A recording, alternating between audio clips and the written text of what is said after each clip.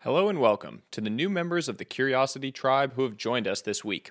Join the 117,000 plus others who are receiving high signal, curiosity inducing content every single week. Today's podcast is brought to you by Athletic Greens. Athletic Greens has been a core part of my morning routine since 2011. It's a full multivitamin, probiotic, and greens powder made of 75 of the highest quality, natural, whole food sourced ingredients and is specifically formulated to improve gut health, energy, and recovery. I never leave home without it. For a limited time, you can get a free 1-year supply of vitamin D and 5 travel packs when you start a new subscription using my link. To take advantage of this offer, go to athleticgreens.com/Sahil. You won't regret it. Now, on to today's piece.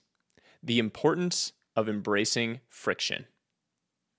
Now and then, I find myself completely bewitched by a topic. It's difficult to predict or anticipate, but when it happens, I feel compelled to give in to the inspiration and immerse myself in it. Usually, this means a lot of reading, thinking, and writing, in that order. Reading, explore and roam freely, gather ideas and insights. Thinking, analogize, connect the new ideas to existing ones. Writing, clarify and sharpen my thinking. Share in public for feedback and new perspectives.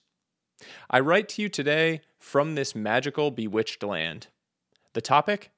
Friction. Specifically, the importance of embracing friction and the dangers of modern society's obsessive quest to remove it from our lives. Let's dive right in. The ancient struggle. Ancient culture was marked by an embrace of and respect for friction. The writing of the great Stoic philosophers is littered with quotes on the importance of friction, struggle, and adversity. Quote, "Constant misfortune brings this one blessing, to whom it always assails. It eventually fortifies." Seneca. Quote, "The impediment to action advances action. What stands in the way becomes the way." Marcus Aurelius. Quote, "Let us too overcome all things, with our reward consisting not in any wreath or garland, not in trumpet calls for silence for the ceremonial proclamation of our name, but in moral worth, in strength of spirit, in a peace that is won forever, once in any contest fortune has been utterly defeated." Seneca. We find similar messages across ancient cultures and religions. Consider this from Siddhartha Gautama, the founder of Buddhism. Quote, "Persevere in thy quest and thou shalt find what thou seekest. Pursue thy aim unswervingly and thou shalt gain victory. Struggle earnestly and thou shalt triumph." Or this from the Bible. Quote, "If you falter in a time of trouble, how small is your strength?" Proverbs 24:10. Study history, and it quickly becomes clear that the embrace of friction was a core virtue. Perhaps this is because friction was so unavoidable, the lack of basic technology necessitating an embrace to avoid going completely mad. Alternatively, perhaps our ancestors had learned an important lesson, that friction creates meaning and substance, that a life devoid of friction is a life unworthy of living. Many writers and philosophers have commented on the importance of friction, struggle, and adversity in creating, quote, "texture in our lives." I like this framing a lot. This texture heightens our awareness of individual moments. Smooth moments pass by with ease and are quickly forgotten. Textured moments pass slowly, feel long, and are remembered. The ancient struggle was based on embracing texture, on experiencing friction and growing through it. But what of our modern struggle? The modern struggle. Modern culture is marked by an obsession with avoiding friction. Our society has come to view friction as something toxic, in need of complete eradication. We will not rest until this toxic element is completely removed from our lives. There are countless examples. Frictionless commerce, the removal of all pain from daily commerce. The rise of e-commerce, one-click checkout, and mobile pay all fall into this bucket. Frictionless communication, the removal of all pain from daily interactions. The rise of dating apps, messaging services, and social networking apps all fall into this bucket. Frictionless work, the removal of all pain from daily work, the rapid acceleration of remote work, the decline of commuting, the rise of flexible and asynchronous work, all fall into this bucket. These movements gain momentum because humans like them. We like avoiding friction. We like things that make our lives feel easier. A frictionless life is an easy life. Frictionless commerce. We never have to leave our house or interact in order to shop. Frictionless communication. We never have to suffer the awkwardness of cold approaching a potential partner at a bar. Frictionless work. We never have to commute or interact with coworkers in person. And to be clear, easy can be good. The rise of remote and hybrid work, for example, is leveling the opportunity playing field, enabling broader participation in upward economic mobility and allowing more people to feel the fulfillment of productive employment. But easy is a double-edged sword. When we press the metaphorical easy button over and over again, something bad slowly starts to happen. The modern struggle is based on avoiding friction. But at what cost? The cost of a frictionless existence. In reducing friction, are we reducing our humanity? Author Oliver Burkeman addresses this in his book 4,000 Weeks, which I just started and is fantastic. Quote, "The inconvenience involved, which might look like brokenness from the outside, in fact embodies something essentially human. In our journey to optimize for ease with every tiny experience, are we winning the battle but losing the war? A recent post from the Fatfire subreddit is a perfect example of the perils of ease optimization. For the uninitiated, Fatfire is an offshoot of the well-known Financial Independence Retire Early, or FIRE, movement. The Fat edition means executing FIRE in a lavish, high net worth manner, rather than through penny pinching and reduced spending.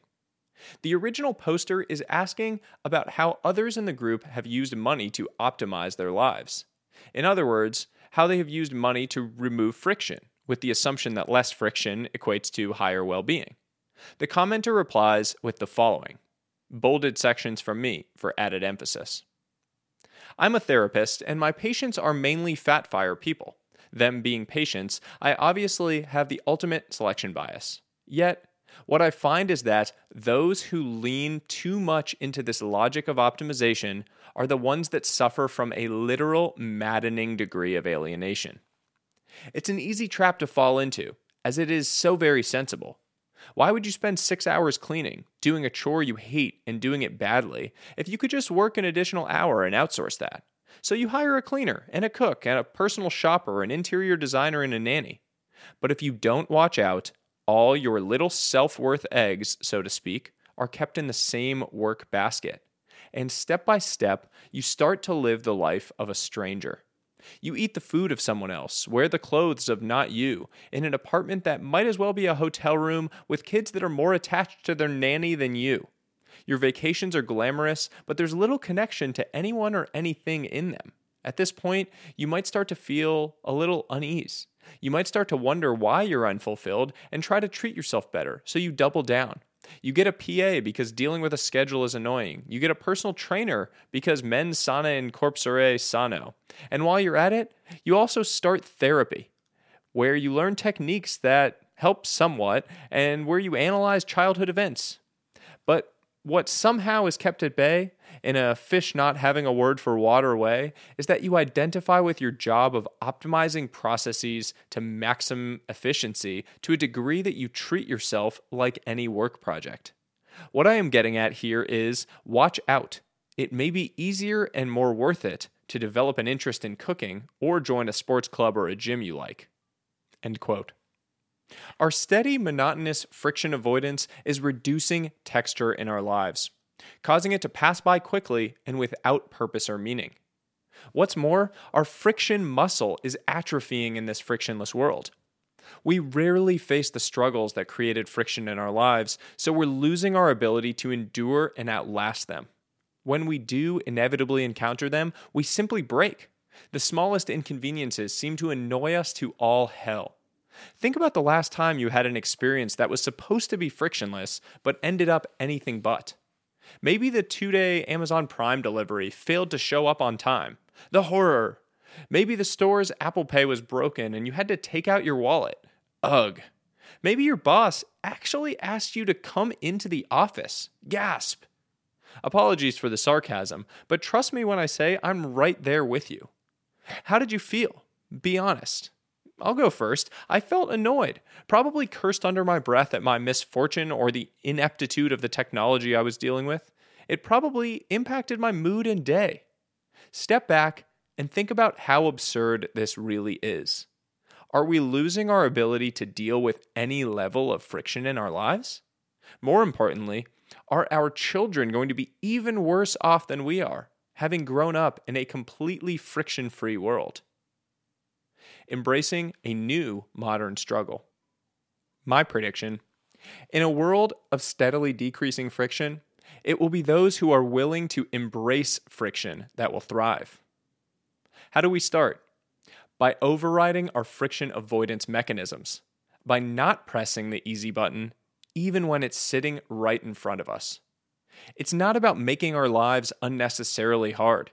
It's about pushing back against easy in a few deliberate ways every single day. It's about getting in that ice bath even though you know it's going to suck. Striking up a conversation with that attractive stranger even though you know it could be awkward. Walking to the store even though it's more convenient to get it delivered. It's about reclaiming our ability to choose the hard way even with the easy way right in front of us. It's about finding our connection to the ancient struggle. It's about building and embracing a new modern struggle. Conclusion and challenge. Friction is an essential fabric of life. It's time we reclaim its esteemed position in our lives. Remember, there are two paths to walk through life. 1, easy now, hard later. 2, hard now, easy later. The choice is with all of us, each and every day. My challenge to all of you: embrace the new modern struggle for the next week. Make one hard choice in the face of an easier alternative every single day. I'd love to hear from you.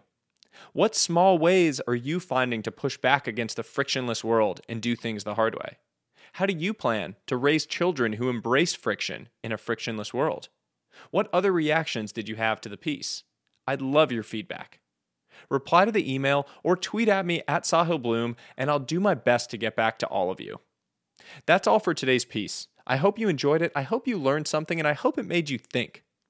Until next time, as always, stay curious, friends.